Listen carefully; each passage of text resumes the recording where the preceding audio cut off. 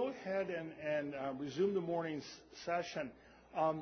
This talk really dovetails in some of the comments that were made earlier in the morning, and I think for many of us, one of the problems that really plagues us is our patients who seem to be doing well virologically, but don't seem to be reconstituting their immune system, at least based on laboratory criteria. Dr. Shacker is a professor of medicine and infectious diseases, a director of the infectious disease clinic at the University of Minnesota, and he really is sort of internationally recognized for his translational work studying in the lab why HIV causes immune depression, what are the mechanisms, and then translating that into maybe models or ideas for interventions to help restore the immune system once we've controlled viremia. So it's really my pleasure to introduce Dr. Shacker, who will talk about immune reconstitution in the setting of HIV. Thank you. Good morning. It's a pleasure to be here.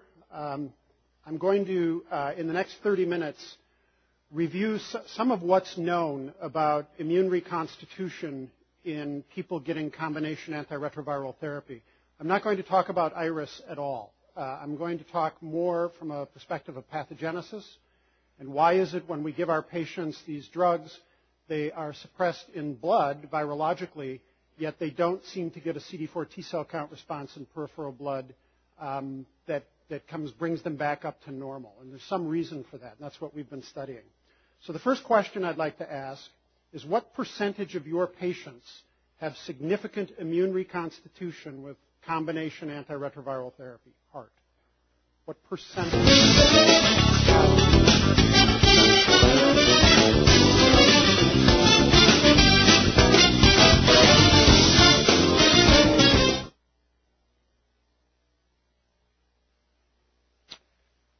That's interesting. So 43% of you thought that greater than 75% of your patients had significant immune reconstitution. Well, the question that I would pose back to you is what is significant?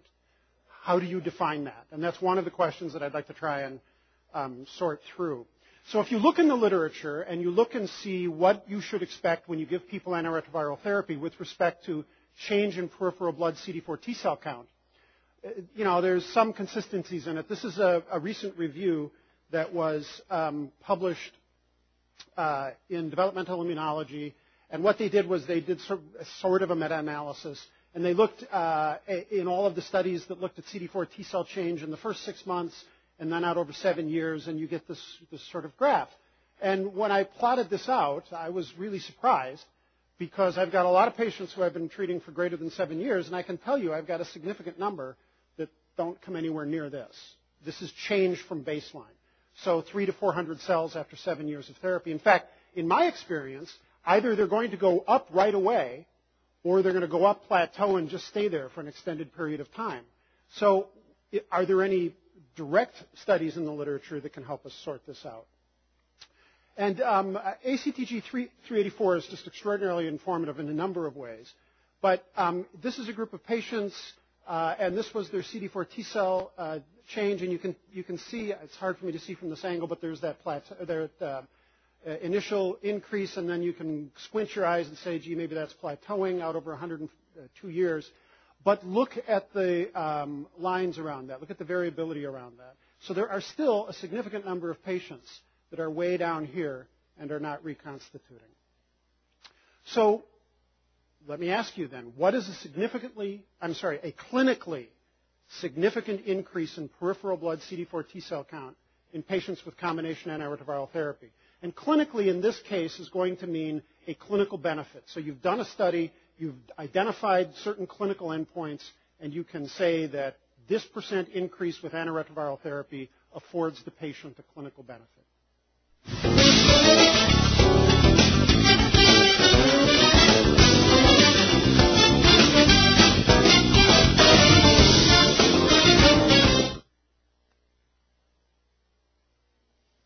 Most of you got it right. So there are 2 reasonable studies that use clinical endpoints that showed a change of 50 to 100 cells with combination antiretroviral therapy over any period of time is associated with a clinical benefit. Well, what percentage of people don't get that? So if you ask the question, what percentage of people that you put on antiretroviral therapy do not achieve that minimum of 50 to 100 cells over follow-up? This is a study of 2 to 2,500 patients, and I forget which network this was, but they were all put on the same regimen, followed for 24 months, 2,500 patients, and we just went into the database and said, okay, how many of these patients failed to have a 50 to 100 cell increase? And we divided it into those that had every single time point with an undetectable plasma viral load. And this lower line here are those people who had 1 or 2, or persistent, I guess. And the answer is 20%. So 20% of people who you put on antiretroviral therapy either have no increase, significant increase in CD4 T cell count, or it actually goes down.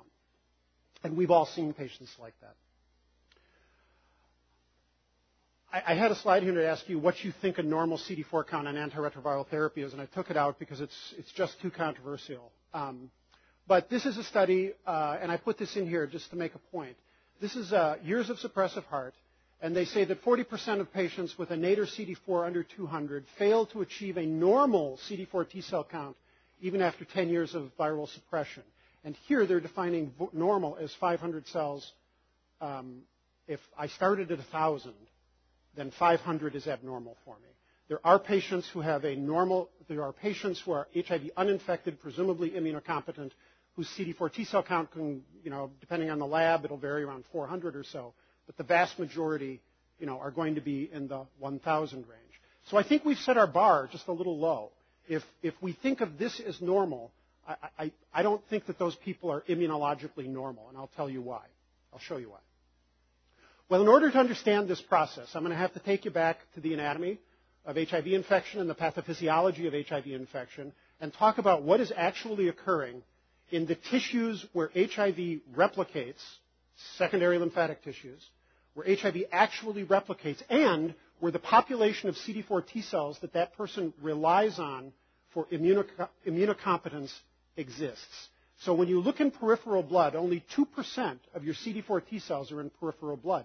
98% are in the lymphoid tissues. That's secondary lymph nodes or the gut.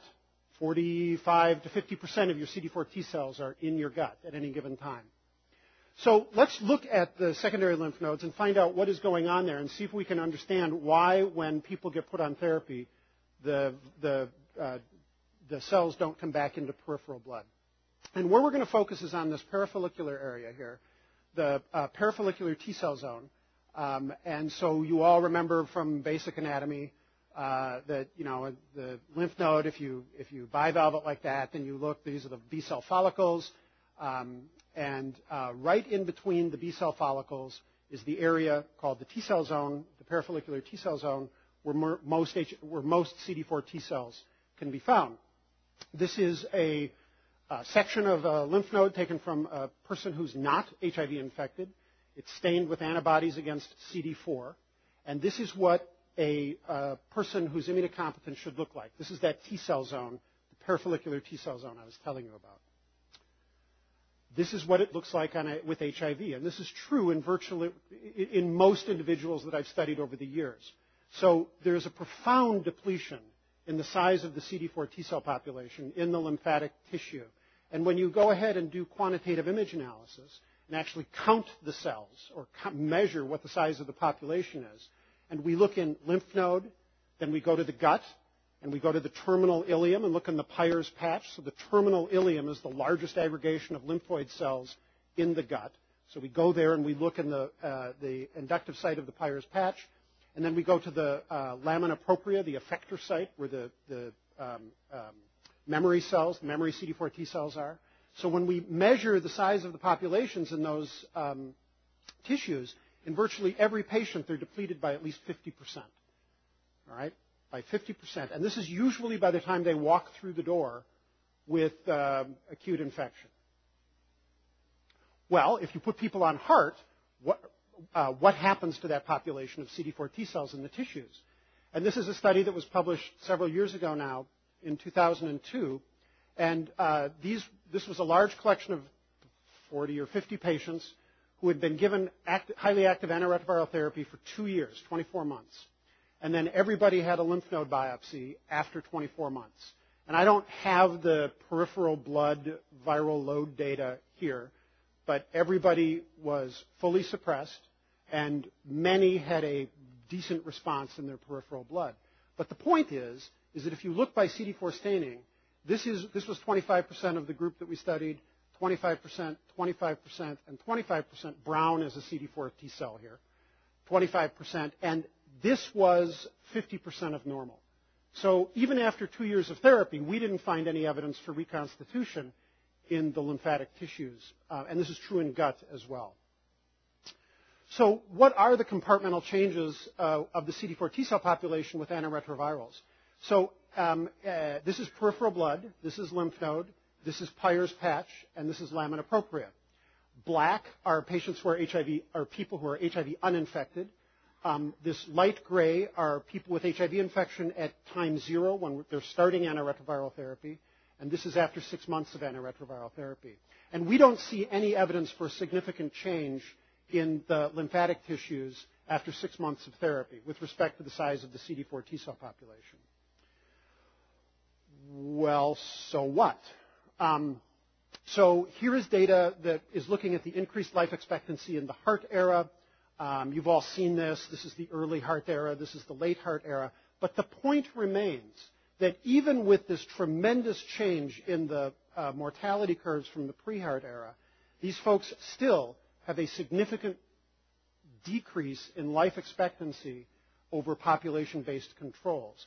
And I would put forth to you that part of the reason for that is this, that yes, while we fully suppress CD4 T cells, and yes, in some patients we get a really nice reconstitution in peripheral blood, that in all likelihood mirrors what's going on here. I can't tell you that for sure.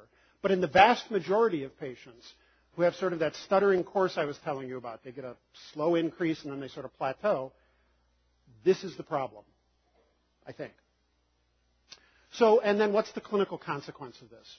So early on, it was really easy to do these studies because patients were getting opportunistic infections like pneumocystis, et cetera. That's no longer true.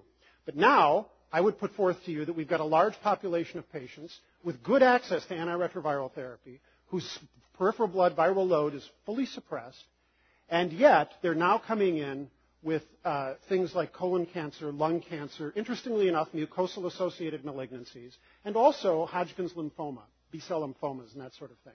So we're starting to see some and this is all in patients who are 20 and 30 years old. I have 4 or 5 patients now with really high-grade colon cancers, and they're 30 to 40 years old. You just wouldn't expect to see that. And so I put forth to you that it's possible that because, even though they're on antiretroviral therapy, they have not reconstituted fully their lymphatic tissues, and so they've lost immune surveillance, or they still have impaired immune surveillance. Good enough to get by, but over the long haul, not sufficient. Well, what are barriers to immune reconstitution? And this is all taken from the literature. The older you are, the less likely you are to have a complete, and this is all in peripheral blood, the less likely you are to have a vigorous reconstitution. And that makes sense if you think about it. As you get older, you have thymic involution. Bone marrow's not cranking out as much as it used to.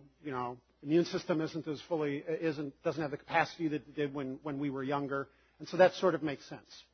Peak viral load. So the higher your viral load at any given time, the less likely you are to reconstitute. And that may speak to just target cell availability, et cetera. The nadir CD4 is very important.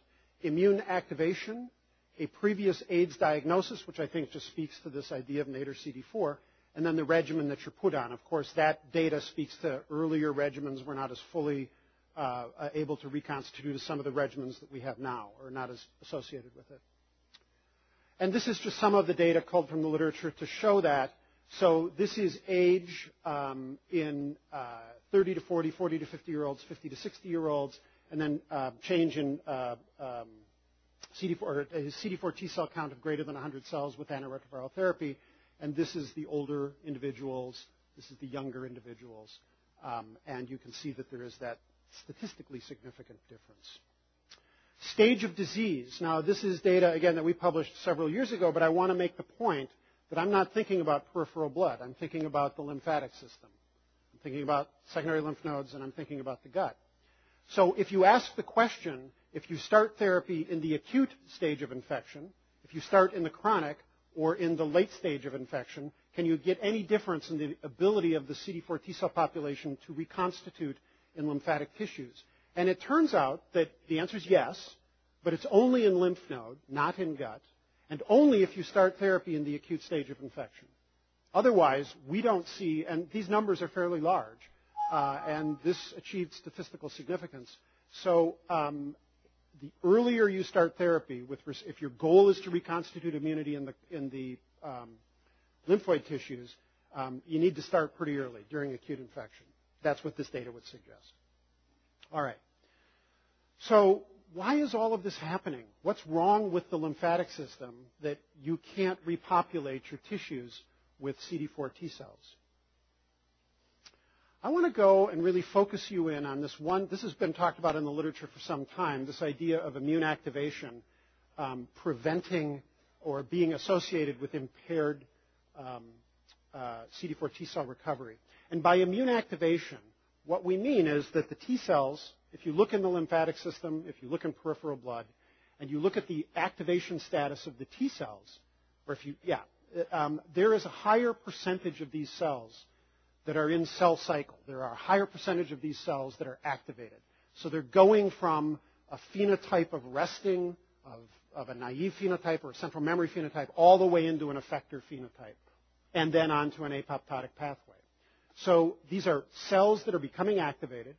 And we know that when we give people antiretroviral therapy, prior to giving them therapy, if you look in the tissues, I apologize, I don't have it in here. If you look in the tissues, there's just sheets of these activated cells in lymph node, for example. You put them on therapy, and the activation status will come down, but it will not normalize. So in people who are on therapy, whose plasma viral load is undetectable, they do not normalize activation status of their CD4 T cells. Oh, I do have it in here. Well, I told you, now I'll show you. This is staining with Ki-67.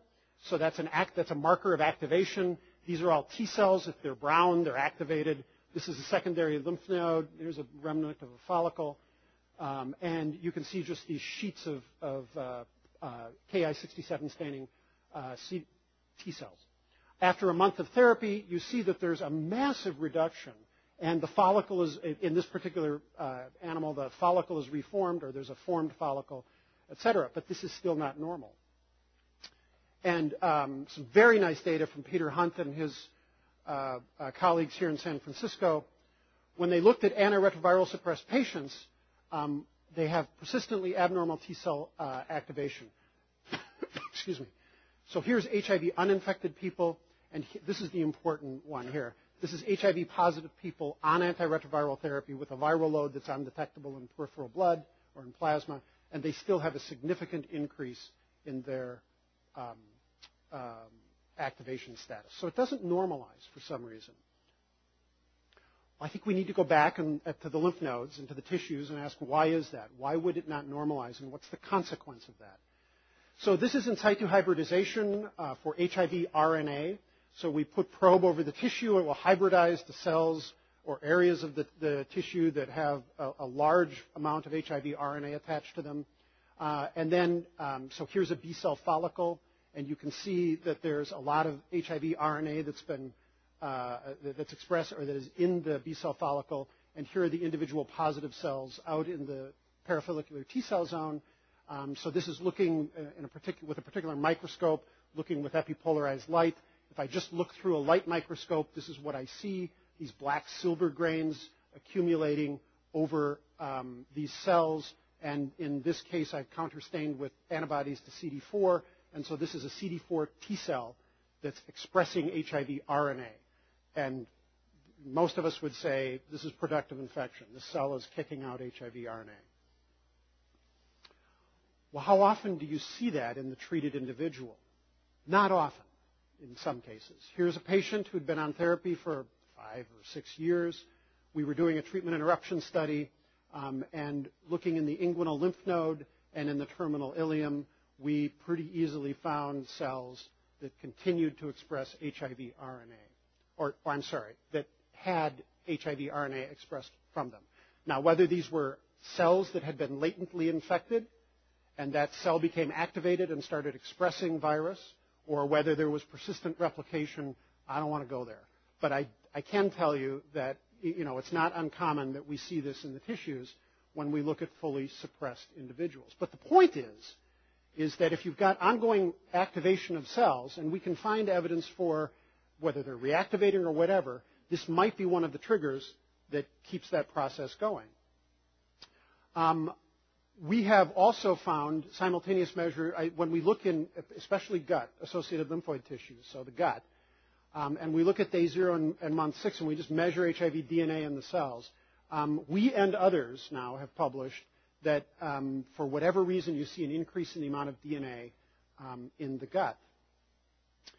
Sarah Palmer and a number of people have used single copy assays and other very sensitive, ultrasensitive techniques to show that low-level viremia is common in patients with continuous antiretroviral therapy, and it could be bursts of viremia that the virus reactivating from latency or some other process.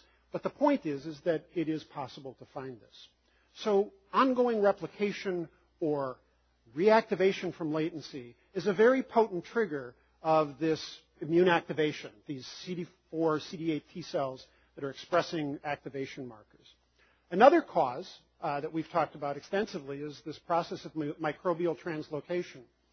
So here's the gut of the rectum, actually, of one of my patients. And I'm just pointing out in this crypt that there is an infiltration of neutrophils, and there's a crypt abscess here. Now, I don't have co-localizing with any virus or anything like that to say why is there an abscess in this crypt, but it points out these breaks in the epithelial barriers in the gut that have been described by many people with HIV, looking at people with HIV infection. And when you measure soluble CD14 or LPS, lipopolysaccharide, Danny Dewick and Jason Brenchley published this many years ago now and showed that there's this increase in these products from gram-negative cell walls that you can see in people, in the peripheral blood of people as they progress to AIDS. And this is a very potent stimulator of cellular activation. So we could find many causes of why people with fully suppressed HIV in the plasma have this immune activation. Peter Hunt and others, again, here in San Francisco, have looked at CMV reactivation. Very common. It happens in people who are HIV uninfected, CMV infected. A lot of us are. And you can intermittently find bursts of viral replication from CMV. That also is associated with increased activation. So there's all of these reasons why T cells might become activated. Well, there's an end organ pathology that's associated with that becomes very relevant and germane to our discussion of immune reconstitution. So this is a patient of mine who had AIDS, and this is her inguinal lymph node. Here's a B-cell follicle remnant, and this is the parafollicular T-cell zone. And what you'll notice that's striking and extraordinarily abnormal is the accumulation of these blue tissues, of this tissue that's staining blue with a trichrome stain, all throughout the parafollicular T-cell zone. That's collagen. So trichrome stains collagen. This is fibrosis. This is a scar tissue, basically, that's formed in this parafollicular T-cell zone. We had never seen this before. This has not been described when we first noted this. There's only one other pathologic condition where this process is identified in lymph nodes, and that is nodular sclerosing lymphoma. And that is a very focal process. It only occurs in one node that's got tumor in it. This is a process that we've now shown happens throughout. It's systemic throughout all the lymph nodes in the body. Well, okay, if you have this process of fibrosis that occurs here, and it's from inflammation, we could go into the mechanism of why this happens, but it does happen. There's a consequence to this. If you put a scar down here, it's going to disrupt the architecture and the anatomy of that tissue. And that's what we're showing here. So this is the parafollicular T-cell zone. It's made up of a meshwork of fibers. So it's called the fibroreticular network. It's literally a spider web that connects all of the vessels. It connects the T cell zone to the B cell follicle. It connects it to the capsule of the lymph node. And when you look on with silver stain on just a cut section, all of these black fibers here are fibroreticular cells that have made this network. This network is critical for the survival of the CD4 T cell. This network makes IL-7, a homeostatic cytokine that T cells need to survive. This network is where T cells crawl along it to meet up with antigen-presenting cells. If they don't meet up on this network, you're not going to have an immune response that's functional. It just won't happen. So this network, the structure of this network becomes critical to the survival of T cells and to the formation of immune responses. And yet I just told you, look what's happening in this area where the network is supposed to be. And so when you do the silver stain in people with HIV infection, this is what the network looks like. It's completely decimated. And this is true for virtually every single person with HIV that I've studied and most monkeys with SIV that I've studied.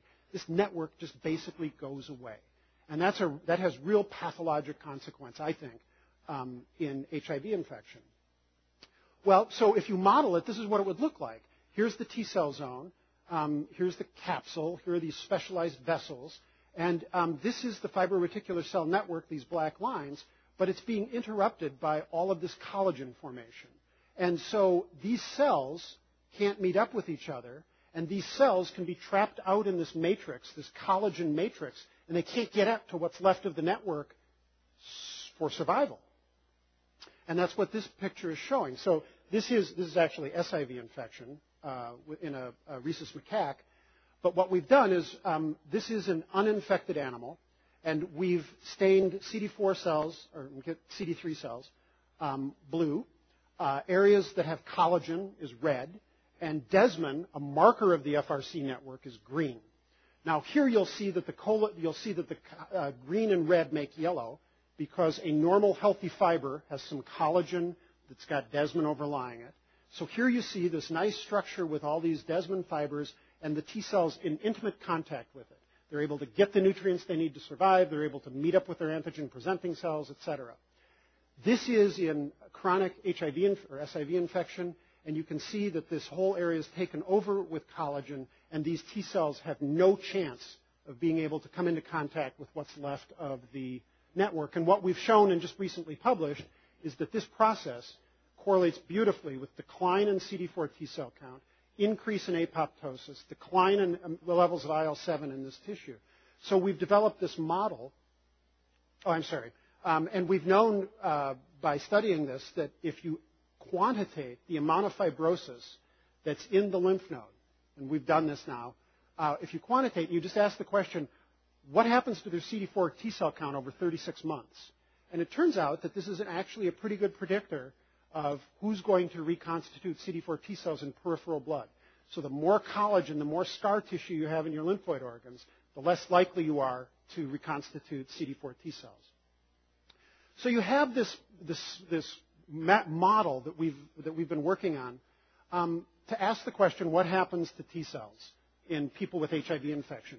And if you look at viral replication, be it reactivation from latency, be it ongoing replication, other infections like CMV, herpes simplex, etc., or microbial translocation, all of that leads to inflammation. All of that leads to this chronic immune activation that's just enough to set up an inflammatory state in the lymphatic tissues that causes this cumulative deposition of collagen that, when you have that collagen in there, it destroys the network, you lose IL-7, you lose CD4 T cells to apoptosis, and you lose the cells that are going to reform the network and try and make things healthy, the lymphotoxin beta cells. So you have this sort of vicious cycle that's going on because of this. Well, that's depressing. What can we do about this? So, a lot of what I'm showing you here is, we've published a lot of these models and we validated a lot of this stuff. But it's all been an SIV infection. All of the natural history data that I've shown you has been in humans with HIV infection.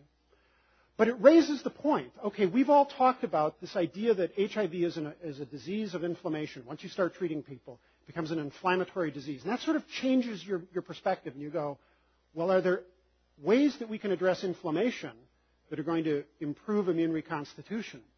One thing that you could do that we've been working on, if you could block this, if you could block collagen formation, that might have an impact on T-cell recovery. So I'm going to show you one slide that's unpublished data. It's not in your handout because it's under review.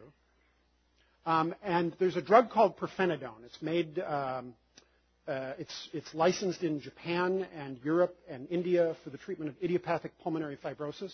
It is a TGF-beta inhibitor. It is not licensed in this country. And we've shown mechanistically that the driving force of this collagen formation is TGF-beta. And so what I did, I've got a very large monkey study going. And this is a very artificial construct, but it was just to prove the point. If I give these animals pirfenidone, and then I infect them with SIV, so that never happens in real life. I get that. And the reviewers actually got it too, so we're doing more work. But it was just to prove the point that if I give the animal pirfenidone and then infect them, can I protect CD4 T cells, can I protect the network, et cetera, from this collagen and therefore from the CD4 T cell depletion. And this is, I believe, collagen. And in the animals that got pirfenidone, they had no change in collagen from baseline. And in the animals that didn't get pirfenidone, they had this significant increase in collagen. And this translated actually into a very significant CD4 T cell benefit. So just focus up here. The animals, and we started antiretrovirals here. The animals that did not get pirfenidone had just a continued downward trend in their CD4 T cell count, and the animals that did get pirfenidone had a much better CD4 recovery when antiretrovirals were begun. So when we talk about barriers to immune reconstitution, okay, I can't do anything about age. I'd like to, but I can't. Peak viral load, it is what it is. We could start patients on therapy earlier, similar with the nadir CD4. But if we're going to talk about adjunctive therapies in an effort to improve immune reconstitution, then I think where we really need to focus our efforts is on immune activation. And, I've shown you just one tantalizing little piece of data in an area that we're working on with respect to collagen formation. But there's all kinds of talks, there's all kinds of ideas out there about other anti-inflammatories, PD-1 antibodies, I mean, you name it. There's just a ton of stuff that's being talked about. And that's really, I think, with respect to the new front, I think that's one of the areas that you're going to start seeing a lot of information on. So with that, I'll close. And I know Priscilla's going to probably talk about some of these similar things as well. But I really want to leave you with the idea that this is a disease, once you put people on therapy, in my view, this is a disease of immune activation and inflammation. And we're starting to see some clinical consequences of that. One is this idea of frailty. With our patients living longer, they're becoming more frail, there's associated with significant weakness. But also now we're starting to see these unusual malignancies and those kinds of things. And I would put to you that it's because we have not been able to accomplish significant immune reconstitution, and that's why patients are acting the way they are. With that, I'll stop. I actually didn't appreciate that this was going the other direction. So.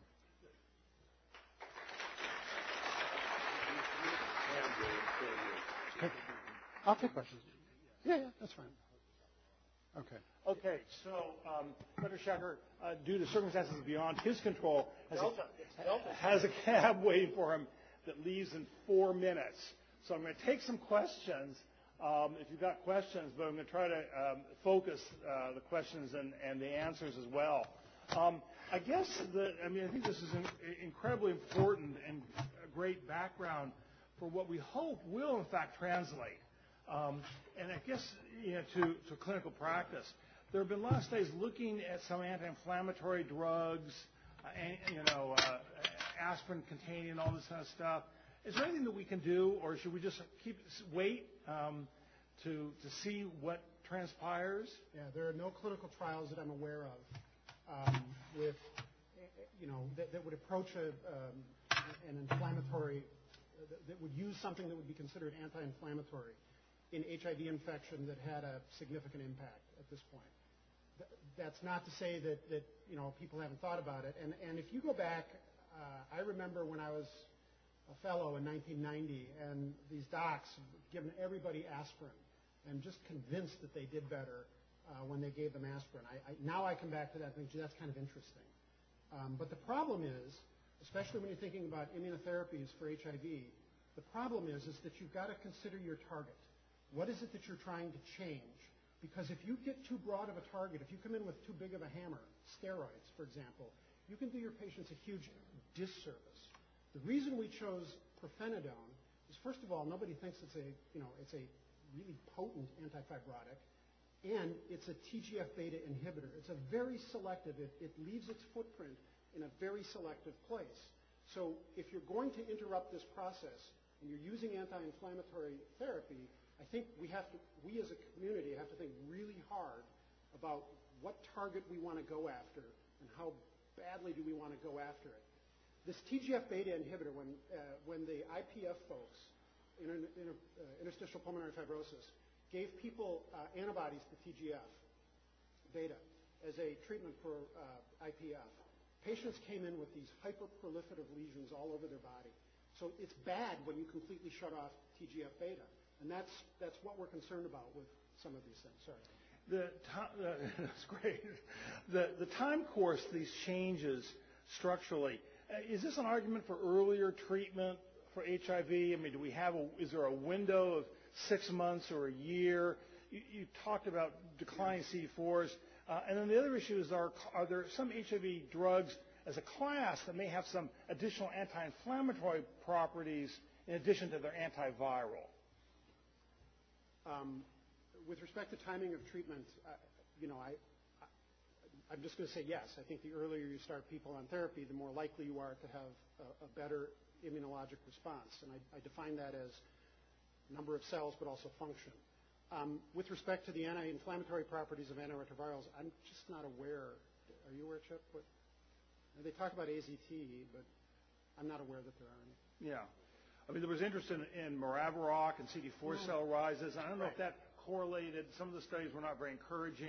We're looking at Maraviroc now, but I don't have any data. Okay. And then the last question has to do with a lot of patients come in saying, what should I be eating? What about antioxidants? What about whatever? I mean, there's a lot of theory out there. Yeah.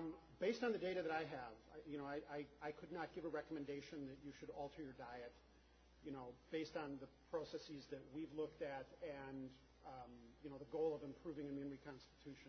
So I just can't speak to that with the data that we have. Okay.